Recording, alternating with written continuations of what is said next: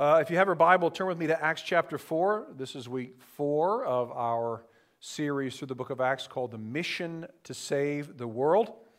Have you ever been reading the Bible? And I know some of you are doing the through the year reading plan, and one person told me he's reading through the Bible in 3 months.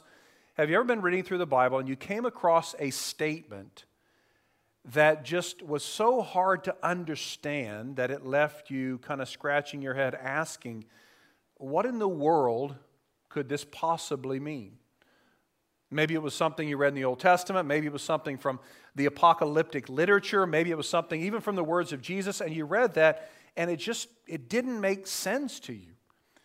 There are some passages in the Scripture that are hard to understand. In fact, even Peter, whose sermon we're going to look at today, writes in one of his letters, he said, about the Apostle Paul, he said, some of the stuff this guy writes is confusing. I don't understand it. So it's not uncommon to read and find something that's hard to understand. Maybe we read the words of Jesus like when he says that anyone who does not hate father or mother, spouse, or their own children cannot be my disciple. And we say, well, like, how does that work? Or we read the words of Jesus when he talks about how difficult it is for someone who's rich to enter the kingdom of heaven. He says, it's easier for a camel to get through the eye of a needle than a rich man to enter the kingdom of heaven. We say, like, I don't get that. So there are statements in the Bible that are hard to understand. There are other statements in the Bible that are not so much hard to understand, but they are very hard to accept. And we're going to look at one this morning that is so hard to accept that it has prompted people throughout the ages to conclude, if you really believe this, if you believe this is true, you're ignorant, you're narrow-minded, you're wooden-headed, you're bigoted, you're hateful, whatever it is. It's a statement that's so important that I think we can say that Christianity rises or falls with it, and yet is so controversial and so divisive that many men and women have actually died because of their commitment to it. So far we've seen in the church, we've seen a lot of firsts. We've seen the first converts, the first believers. We've seen the first worship service. We've seen the first miracle. We've seen the first sermon, at least preached by anyone other than Jesus. And this morning we're going to see another first. We're going to see the first persecution of the early church. We're going to see how the forces of darkness began to push back on this new movement. So this morning we're going to see 3 things through this passage. We'll look at chapter 4. We won't read every single verse, but we're going to see 3 things. The uniqueness of Jesus, the need for Jesus, and the boldness that Jesus, the risen Christ, actually provides. So the uniqueness of Jesus, the need for Jesus, and the boldness that Jesus provides. So let's look first at the uniqueness of Jesus. Let me read verses 1 through 4 of Acts 4. Here reads the word of the Lord. And as they were speaking to the people, the priests and the captain of the temple and the Sadducees came upon them, greatly annoyed because they were teaching the people and proclaiming in Jesus the resurrection from the dead. And they arrested them and put them in custody until the next day, for it was already evening. But many of those who had heard the word believed, and the number of men came to about 5,000. So Peter and John are in the temple preaching Christ, and they greatly annoy the religious leaders for 2 things that they're saying specifically. The first thing is they are proclaiming Christ, that is, who He is and what He has accomplished. Now notice I didn't say who He was. They're proclaiming who Christ is and what He accomplished. And the second thing they're doing that's bringing about, that's inciting the ire of the religious leaders, is they're proclaiming the resurrection in Christ, which most of these religious leaders did not believe in. And so they are, according to the text, they are greatly annoyed. And not only were Peter and John saying these things, but the Holy Spirit was attending to their preaching, and the Holy Spirit actually brought about a great revival in the temple. We're told that over 1,000 people came to faith at that moment. Now remember how the early church had mushroomed in growth. It started, there are 11 people, there are 11 disciples, they're watching Jesus as He ascends up into the clouds and He disappears out of their purview. And then That number then grew to 120. And then when Peter preached his first sermon at Pentecost, we're told that 3,000 people were cut to the heart and they repented, they believe in Christ. And now we're told that the number has reached 5,000 men. Now sometimes when the Bible says men, it's talking about men, adult males, literally. Sometimes it's more of a catch-all phrase that refers to all people. We don't know which is the case here, but we know it's at least 5,000 people. And if that does not include women and children, then we see it could be as many as 10 or 15,000 people have been added to the church. Well, what do you think you feel if you are a Jewish leader and you believe, not only do you hate Jesus, but you believe that you have squashed this new movement by killing the leader of it?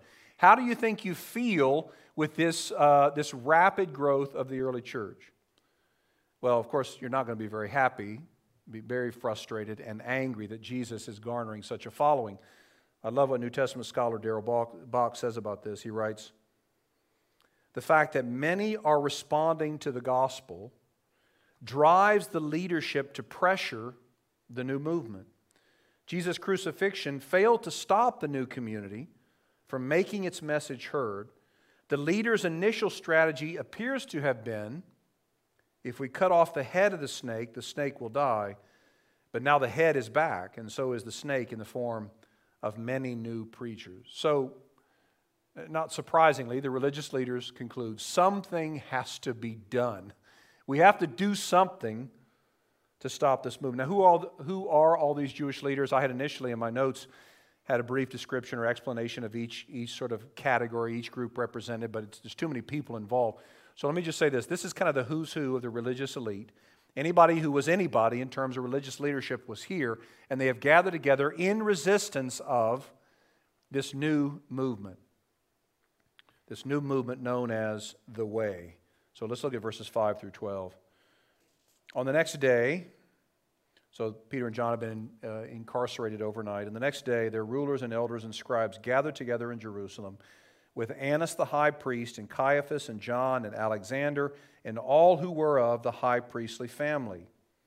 And when they had set them in the midst, them being the apostles, Peter and John, they inquired, "By what power or by what name did you do this?" Remember I said last week that this idea of the name of Jesus is going to surface over and over in Acts. "By what power or name did you do this?" Then Peter, filled with the Holy Spirit, said to them, "Rulers of the people and elders, if we are being examined today concerning a good deed done to a crippled man, by what means this man has been healed, let it be known to all of you, to all of the people of Israel, that by the name of Jesus Christ of Nazareth, whom you crucified, God raised from the dead. By him this man is standing before you well. This Jesus is the stone that was rejected by you, the builders, which has become the cornerstone. And there is salvation in no one else, for there is no other name under heaven given among men by which we must be saved." So when Jesus was sending out the 12, you may remember this from Matthew chapter 10, he tells them, he says, "Look, I don't want you to be oblivious to what's going to happen to you. You're not going to be very well received. In fact," he says, "you're going to be dragged before the councils to testify. Fathers will turn against sons, mother-in-laws against daughter-in-laws." And then he goes on to say, incredibly, he says, "All men will hate you because of me." And here we have the quintessential statement that would spark that hatred by all men. It's this: there is no other name under heaven by which we must be saved. And so this is the name, and I think I can say with some accuracy, this name, this statement still sparks hatred today. If there's a word to describe our culture in North America, or at least what we think we are, that word may be tolerant. Our culture tolerates just about everything. Women who claim to be men and men who say they're women. The bloodshed, the innocent bloodshed of millions of preborn children. Our culture tolerates just about anything and everything, but what cannot be tolerated is a Savior who claims to be the only way that men, women, and children can be reconciled to God. Even the most purportedly tolerant people will not tolerate that assertion. They will not tolerate such an exclusive claim. Now, what is it, of course, that makes Jesus so unique? What is it that makes him different than everyone else? The Apostle Paul makes it clear in his sermon in verse 10. He is the one whom God raised from the dead. Here's our first point this morning as it relates to the uniqueness of Jesus. As the pivotal moment of all history, Jesus' resurrection sets him apart from every other would-be Savior. This is the moment in history which changed everything forever, the resurrection of Jesus the Christ. Over the last year or so, I've started listening to different types of podcasts. Now, I know I'm way behind the curve on this, right? But I just started listening. I've never really been a huge fan of podcasts, just listening to two or three people talk or argue a certain point. If I'm trying to relax or re-energize, the last thing I want to do is hear people talking and angrily debating. I would rather be in the quiet of my own office. But with the influence of my wife and the pastors on staff, I've started to listen and subscribe to some podcasts. This week, while I was on the treadmill, I listened to a terrific podcast featuring an interview with Timothy Keller by Kevin DeYoung. Tim Keller, if you don't know the name, he's a longtime pastor and author of 8 best-selling books. He's basically might call the spiritual father of a generation of church planters, a guy who's actually been very instrumental in my own spiritual development. But he was just diagnosed with pancreatic cancer. And I'm no medical expert, but I do know pancreatic cancer is about as bad as it's one of the worst ones you can get. And so he's diagnosed with pancreatic cancer, and he says, everybody keeps saying Tim Keller is battling cancer. But he said, that's not really true. He said, it'd be more accurate to say that Tim Keller, that I'm battling my own sin. Now, he would go on to explain in this podcast that he says, if it wasn't for my sin, I would be totally and completely resting in Christ, even with this diagnosis. And the resurrection would be experientially real to me, and I would be fine. Spiritually, emotionally, relationally, I would be fine if it wasn't for my sin, if I was really totally resting in the reality of the resurrection. All the fears and anxieties and sadness and grief, none of that would haunt me. He said, it's my sin that keeps me from the spiritual realities that would buoy me up. In other words, Tim Keller has doubts. Do you realize Christian leaders have doubts? Pastors have doubts.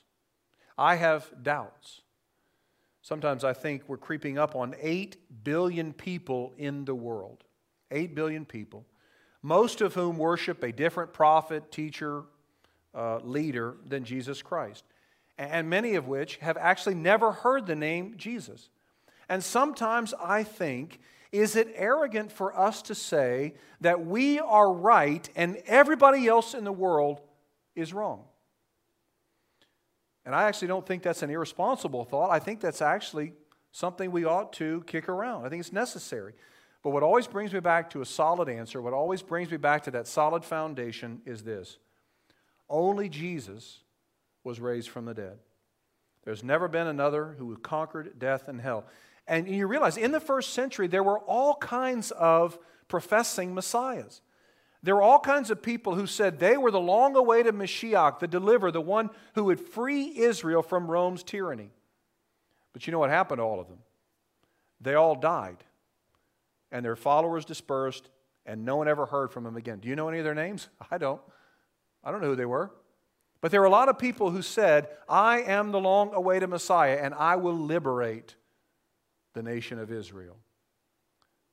But they died and they disappeared. Only Jesus died, was buried, and was raised again. Only Jesus had the power to conquer death and hell and sin. Jesus was witnessed by hundreds after he emerged from the tomb. He walked with many. He talked with many. He was actually so real that he cooked some fish and ate some fish with his friends after his resurrection. And God didn't just raise him from the dead, as Peter will point out. God gave him a name that is above every name, that before him every knee should bow and every tongue confess that he is Lord of all, either in joyful worship or in rueful submission. So I said I want to consider the uniqueness of Jesus first and then the need. Look at verse 12, the need for Jesus. We read this, and there is salvation in no one else, for there is no other name under heaven given among men by which we must be saved. Now I want you to notice something. Peter doesn't say there's no other name given under heaven by which we can be saved. He says there's no other name given under heaven by which we must be saved. And by the way, I mentioned how controversial and divisive this exclusive statement is. The reality is all truth claims are exclusive. If a person says that all religions lead to the same place, that every religion is the same and they all end up in the same place, they are actually excluding every religion that says there's only one way to get to God, which actually most religions claim. So that is actually an exclusive claim. You've seen the bumper sticker coexist, right? Well, if that's intended to communicate that all people on earth should love each other well, should respect each other, should honor each other, should listen to each other and care for each other, then I can get behind that. But we know that's not what the bumper sticker means. What the bumper sticker communicates is that every religion is the same. Every religion is the same. They all end up the same place. And of course, those of us who believe in Christ and the resurrection, we cannot accept that. Despite being hated for it, Christianity is not the only place where you find exclusive claims. Every truth claim is exclusive. Here's another one.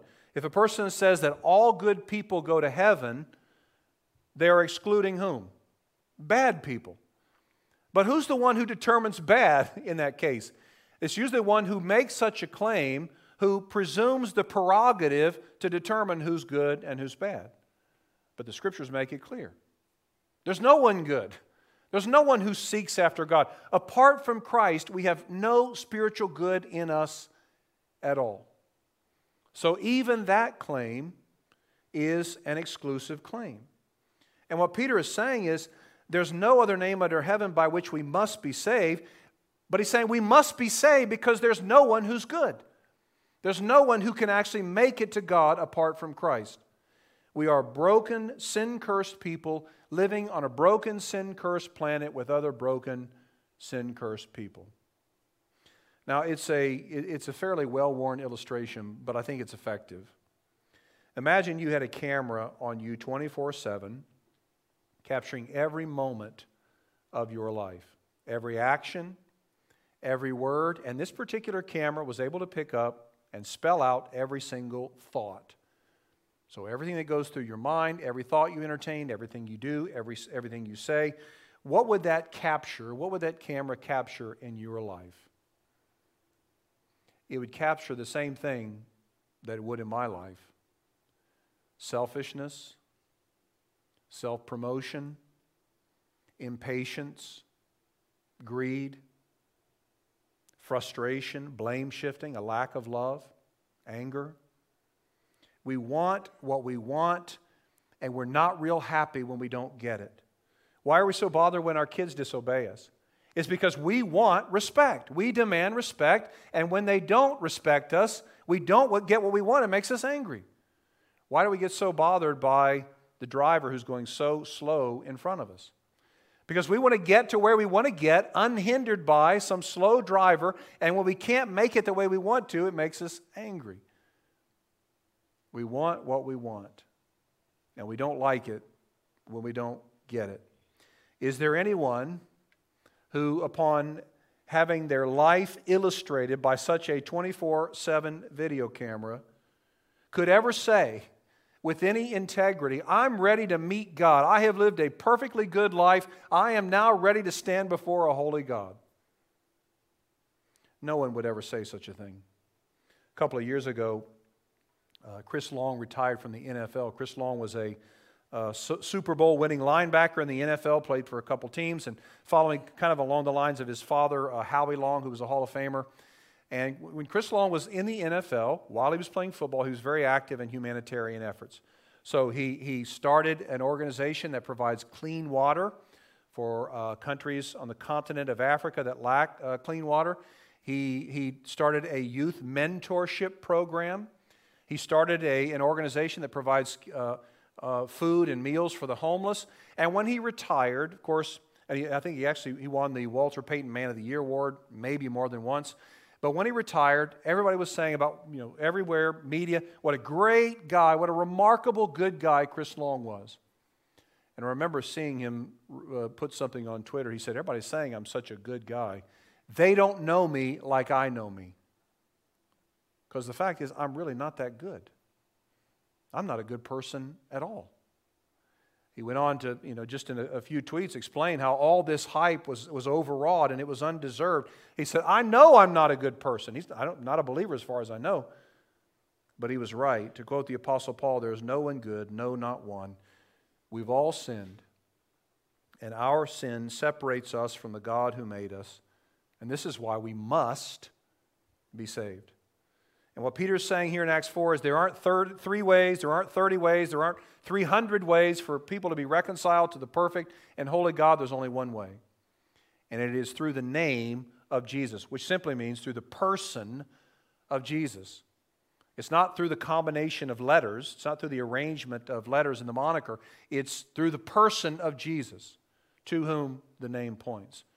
Through the person of Jesus, by believing in Jesus' name, by trusting in Jesus Himself and the completeness of His sacrifice for us, His obedient life in exchange for our disobedient life, His death, undeserved death in place of our deserved death. And it's not just the rebellious person who needs to hear this. This is actually a sermon preached largely, at least immediately, to the religious leaders. It's not just the rebellious person who needs to hear this, it's also the righteous person, especially the person who is laboring to save himself or herself. Now here's our second point as it relates to the need for Jesus. The gospel is not a mindset, mantra, or even a worldview. It is a person. Jesus Christ, the only one who can raise the dead. The gospel, it's an announcement. It is good news. It's not something we live. It's the announcement, but it's the news about a person. Without the person of Jesus Christ, the news means nothing. It is the proclamation about a person. There is salvation in no other person.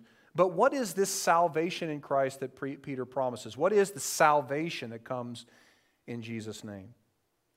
Well, it is nothing short of a new life, a brand new life. Life with God, life in the very presence of God, a life that involves a restored relationship with God, where He is our Father and we are His children. I think we often think about salvation, and let me speak for myself. I sometimes think about salvation purely in transactional terms. In Christ, God cancels our debt and He removes our sin. He imputes Christ's righteousness to us. And praise God, all of those things are true. And all of those things will be regularly emphasized at Capshaw. They're all good. But when God cancels our debt, He forgives our sin. He bears the curse on a tree. When He removes our sin as far as the east is from the west, when our iniquity is laid on Him and His righteousness credited to us, all of this and more is not done for the sake of balancing some divine ledger, but it's done for the sake of real flesh and blood human beings, whom God calls His beloved. The salvation in Jesus' name is offered by and motivated by God because of His commitment to His own glory and His zeal for a relationship with the people He made, that He stamped with His own image. Because our three-in-one God is a relational God, forever existing as Father, Son, and Spirit, He desires relationship with us. Now think about that. Let me say it a different way. The reason God made salvation possible through Christ is because God longs for a relationship with the people He made. God wants to be in relationship with you. I mean, think about that. This is the creator of the universe. This is the all-powerful and almighty God, and He longs to be in relationship with you.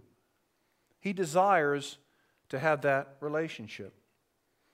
God is a loving Father, longing to adopt His wayward children, not, as one author reminds, a cold-hearted number cruncher, desperate to audit the accounts. No, He wants to be in relation. Now, sure, this salvation in Christ is transactional. It is legal. It is forensic, as we say in school. It's all of those things, but it's not just that. It is deeply relational. It comes from a place of love, from God's own heart, to bring into the fold those who are hurting and those who are lost, those who are fatherless, those who are broken. This salvation is the most beautiful picture of grace that has ever existed. Years ago, as a young pastor, I worked with college students in a university town. And if you know anything about college students, if you have any in your house, you know that they are very curious. That's a kind way of saying they are skeptical. They require reasons for everything they're asked to do. They want to read. They want to know the reason behind it, right? Well, in this particular college ministry in the early 2000s, God was blessing it, and we were adding people and ministering to different people. And within that group, there are a couple of folks who became leaders. There was one young lady who became a leader, and she was out on her campus. She was telling people about Jesus, and she was meeting with whomever would actually attend these meetings. And she had this one meeting that she had on Tuesday afternoon where there were a handful of young ladies, college students, who would come, and they would sit down with her, and they would have gospel conversations. And this went on for weeks and months and even for a couple of years. But these ladies who were there, they never professed faith in Christ. They never repented of their sin. They never became part of a church. And so she was kind of frustrated and a little disheartened. So she wondered aloud in front of them, why is it you keep coming and talking about this thing if you don't believe? Why are you still here if you don't believe? And one of the young ladies, who was an engineering student, said, look, I'm a very analytical person. I'm a very logical person. And she said, I'm wary of much of what I hear about the Christian faith, all this talk about miracles and stuff. But you know what keeps me coming back week after week? It's this message of grace and forgiveness, which I don't hear anywhere else in my life. The salvation in Jesus' name is one that comes apart from earning. It comes apart from achieving.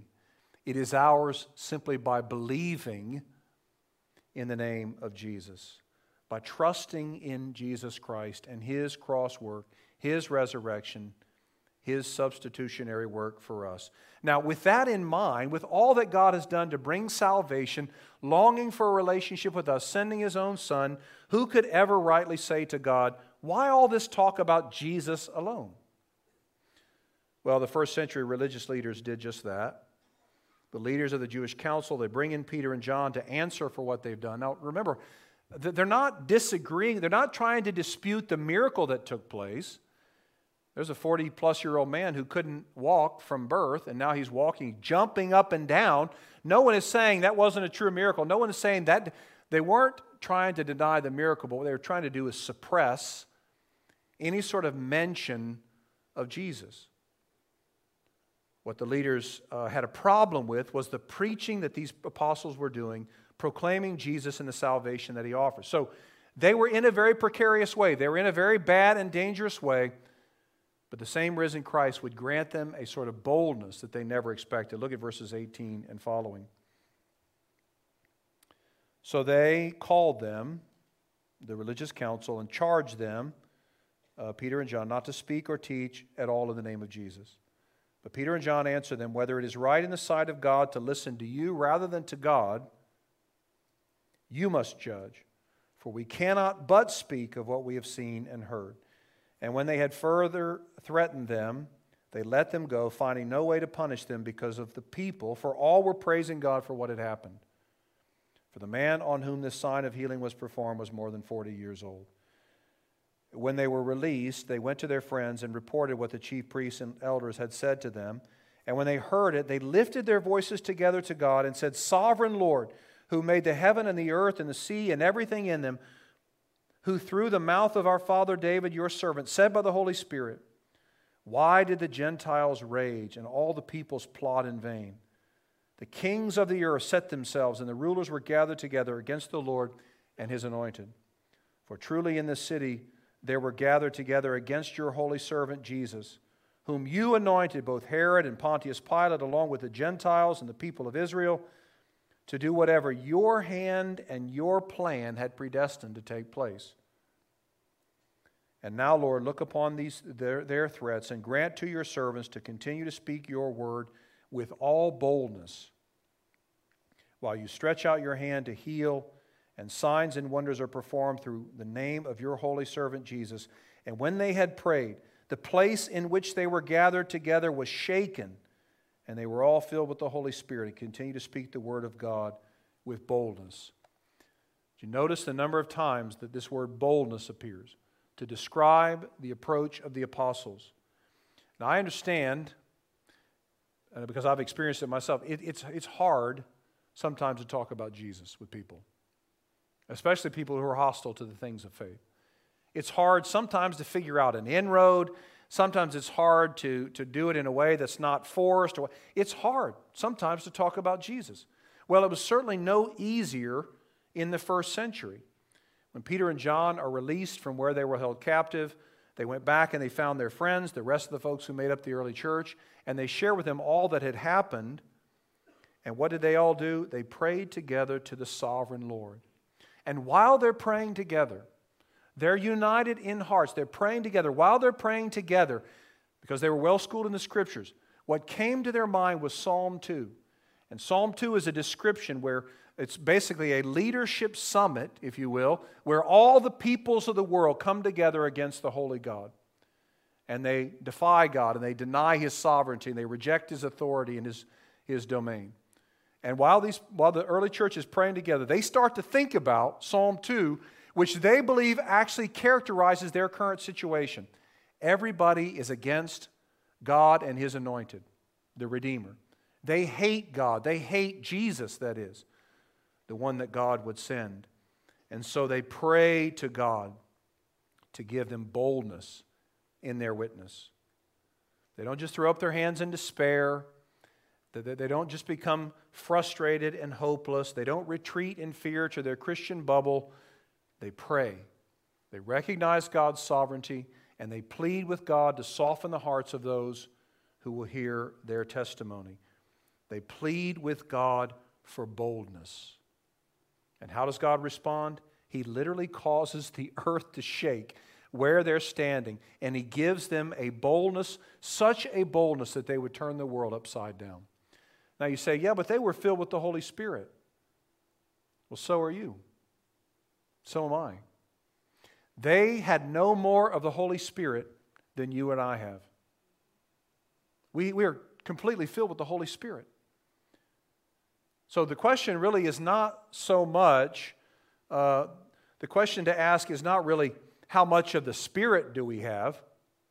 Maybe a better question to ask is how much does the Spirit have of us? How willing are we to come under the authority, to submit to the movement of the Spirit? How willing are we to depend upon the Spirit for boldness rather than our own ideas or our own thoughts? Having seen the resurrected Jesus, they still needed the strength and power that the Spirit of God would provide. So they prayed, and the risen Christ poured out the Spirit of God, Holy Spirit rather. Here's our final point. Boldness to share Christ and compassion for neighbor are not natural inclinations. They are the result of desperate prayer. In other words, what's our natural inclination? It's to look out for number one. It's to look out for myself, to look out for my family. It's not to put myself in harm's way. It's not to actually embrace risk. It's not to put myself out there in a way that I may be rejected. And furthermore, even the care that we might have for neighbor, even our compassion for neighbor, is not a natural inclination. It is something brought about by the Spirit. Our natural inclination, again, I think, is to retreat. We see what's going on in our world. We recognize the persecution that may await us, so we retreat. But these are not the rhythms that God has called us to.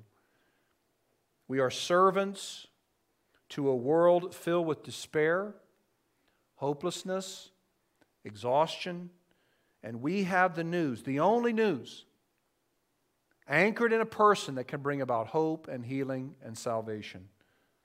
It is the announcement of a name, the only name that brings salvation to a dying world. Well, what do we do about it? What do we do with this news?